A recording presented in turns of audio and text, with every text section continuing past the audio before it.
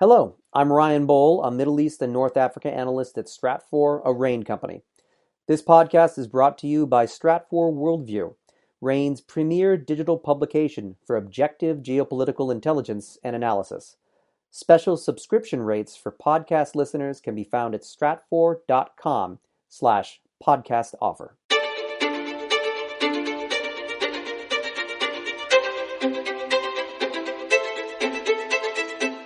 Welcome to the Essential Geopolitics podcast from Stratfor, a RANE company. I'm Emily Donahue.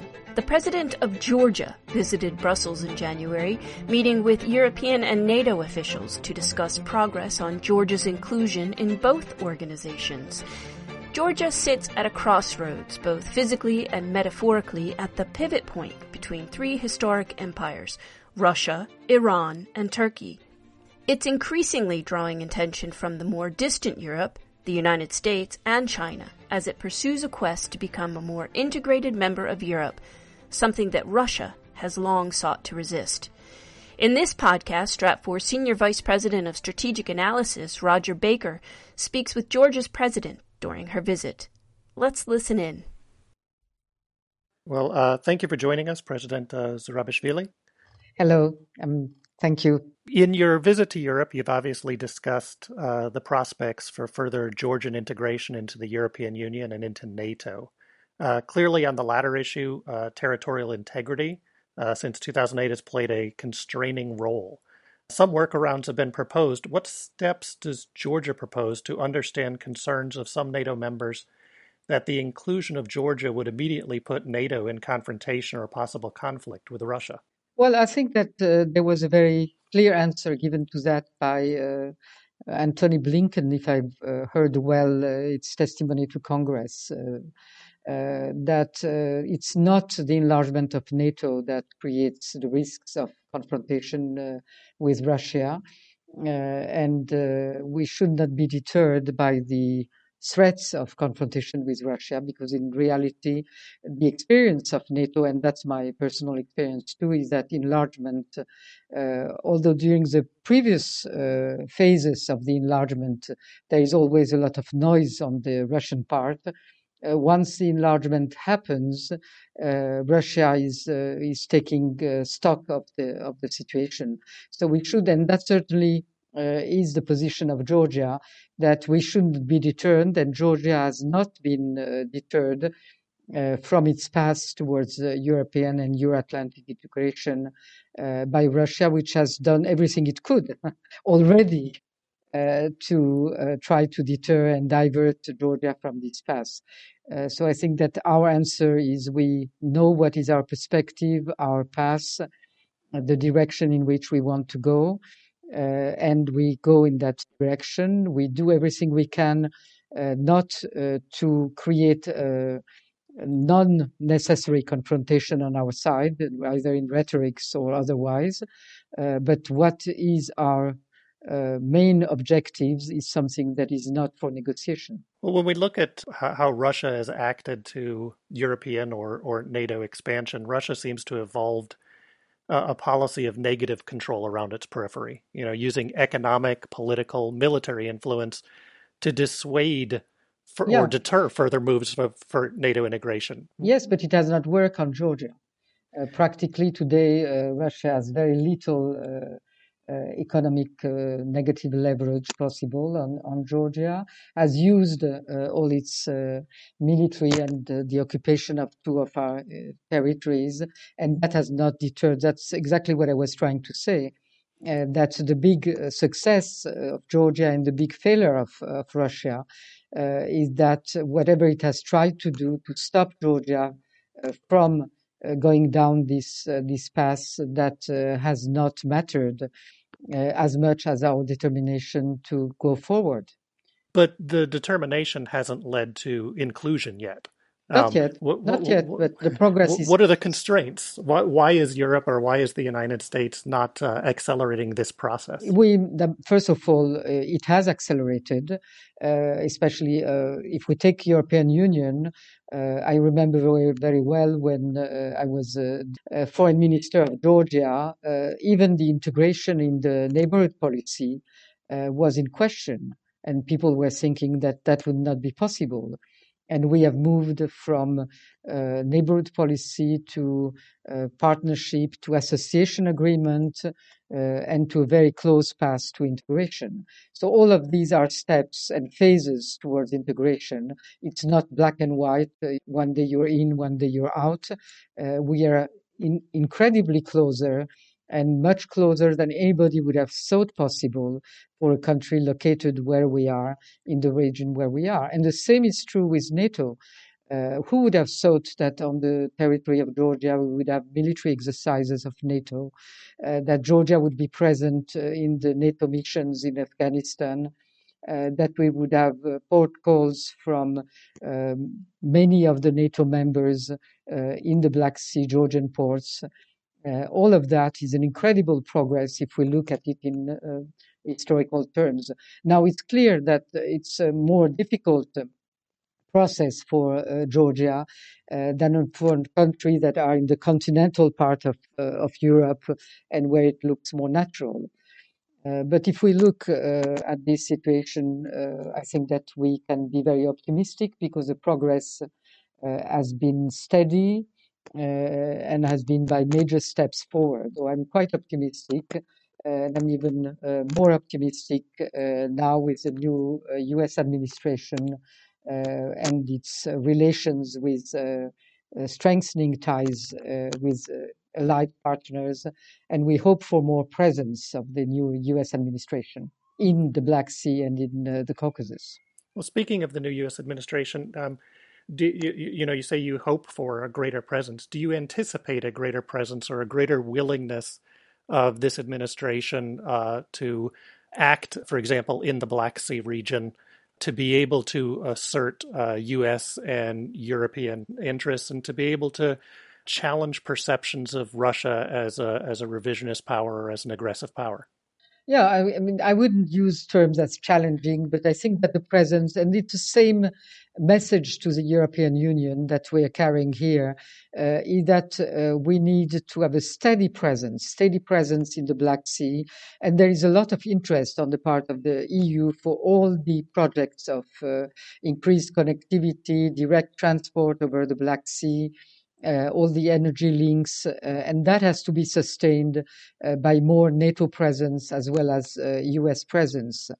And I think that we all gain if we do not present all of that in a zero-sum game approach, and that we all have to do what is in our interests, but not necessarily in a confrontational way. That's what I would, the message I would bring to Washington as soon as it will be possible to have the first contacts. If we look internationally, there is an undercurrent of anti-globalism and an emerging rejection of US and European style liberal norms and standards in many parts of the world, not everywhere. Do you think that this is going to impact Georgia's continued drive towards integration with Western Europe? It has not done so until now. There is no sign of any weakening of not only the determination of the authorities, because our direction and determination is very firm, but what is more important, I would say, is the determination of the Georgian public opinion. And that's a matter for complete consensus on all sides of the political spectrum.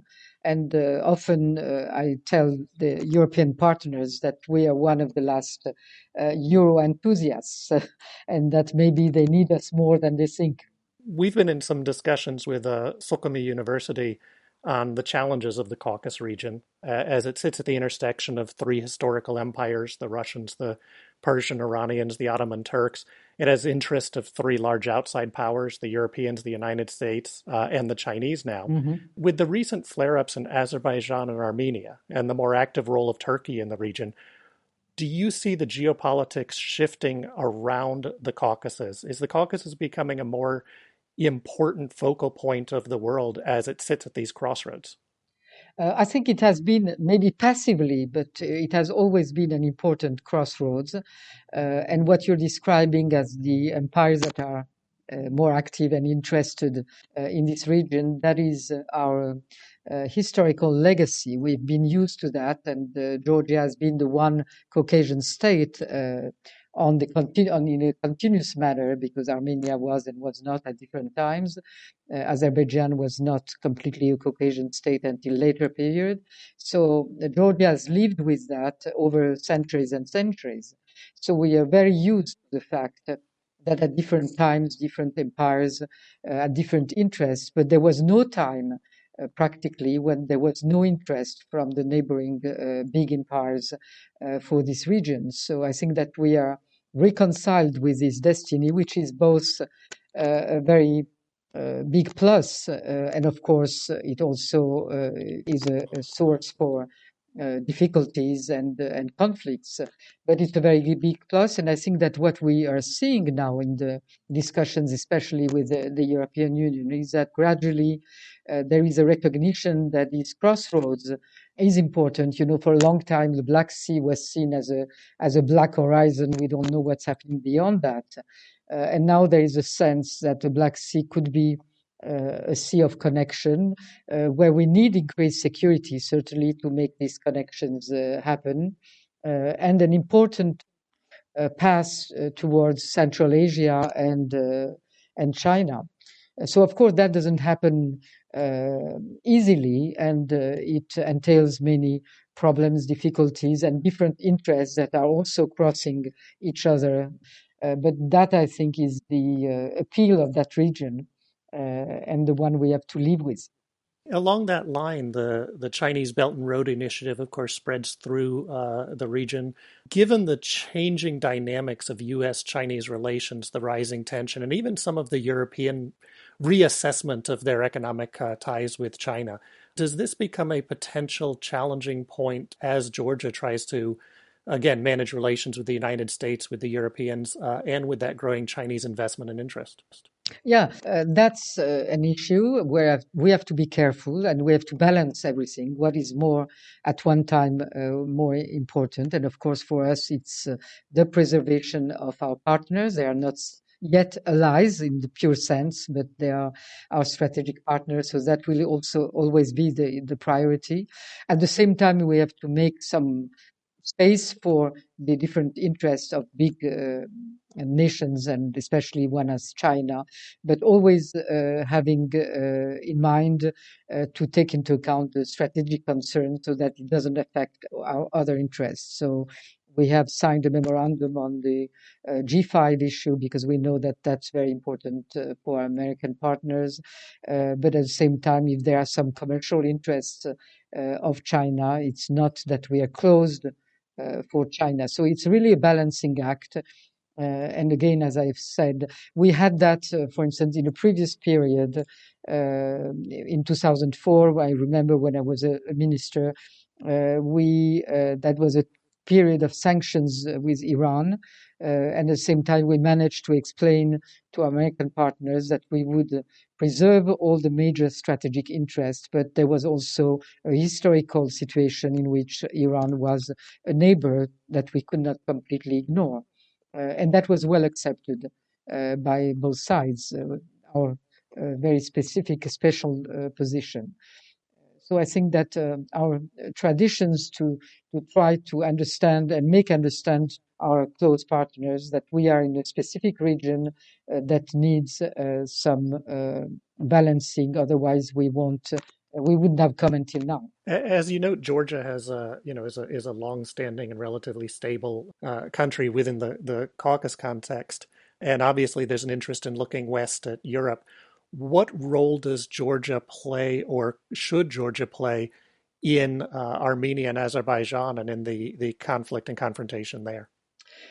At the beginning of the conflict, I personally offered the idea of a platform in Georgia for trying to push the idea of discussions, at least when the conflict had erupted. Clearly, we are not today in a position to play the old role of Georgia in the region, which was one of mediation and being the central power in that region. But we are still the one country where everybody can meet. And that has been the case over the years, where most of our partners choose to have a foothold in Georgia because that's where they can bring the others, the other partners of the Caucasus.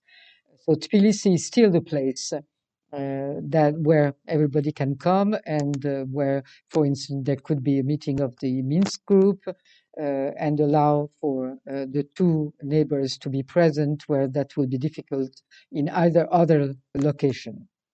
So for that reason, I think that we are offering that, but for that we need a more direct European presence and activity, especially through the Minsk group, to reactivate, because we are now moving from the ceasefire is just one stage in solving the issue and recovering full stability. So we need a process, and in that process, I think that the EU has to play an important role, including in supporting maybe through economy and through investments, supporting the peace process. As the world looks towards energy transition and moving away from hydrocarbons, clearly that could have implications in and around Georgia as a region, given the many of the countries not too far from Georgia are fairly dependent upon hydrocarbons for their economies. Do you see 10 or 20 years down the road new challenges emerging for Georgia? Well, we are not, as you know, a producer of hydrocarbons. We are just the transit place. Our resources are more hydroelectricity, which is a more preserved form of energy, which certainly in the long run will continue to be one of the important sources of energy, especially in the region and for our neighbors. And we also, but very gradually, moving to new sources, alternative sources of energy, and that's something that should be of interest also for the region.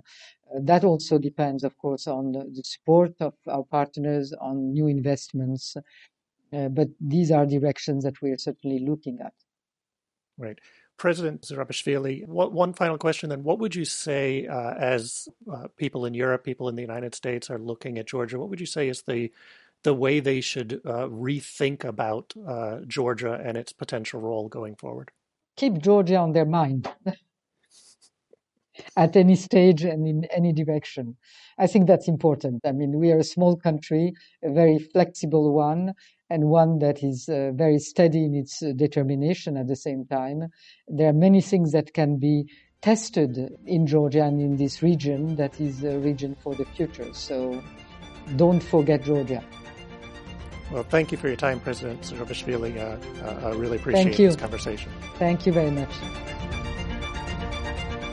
Rodger Baker is Stratfor's Senior Vice President of Strategic Analysis. You can read more about the strategic opportunities for Georgia and the geopolitics of being caught between major empires by signing up for our free newsletter. You can sign up at worldview.stratfor.com. That's worldview.stratfor.com. I'm Emily Donahue. Thanks for listening.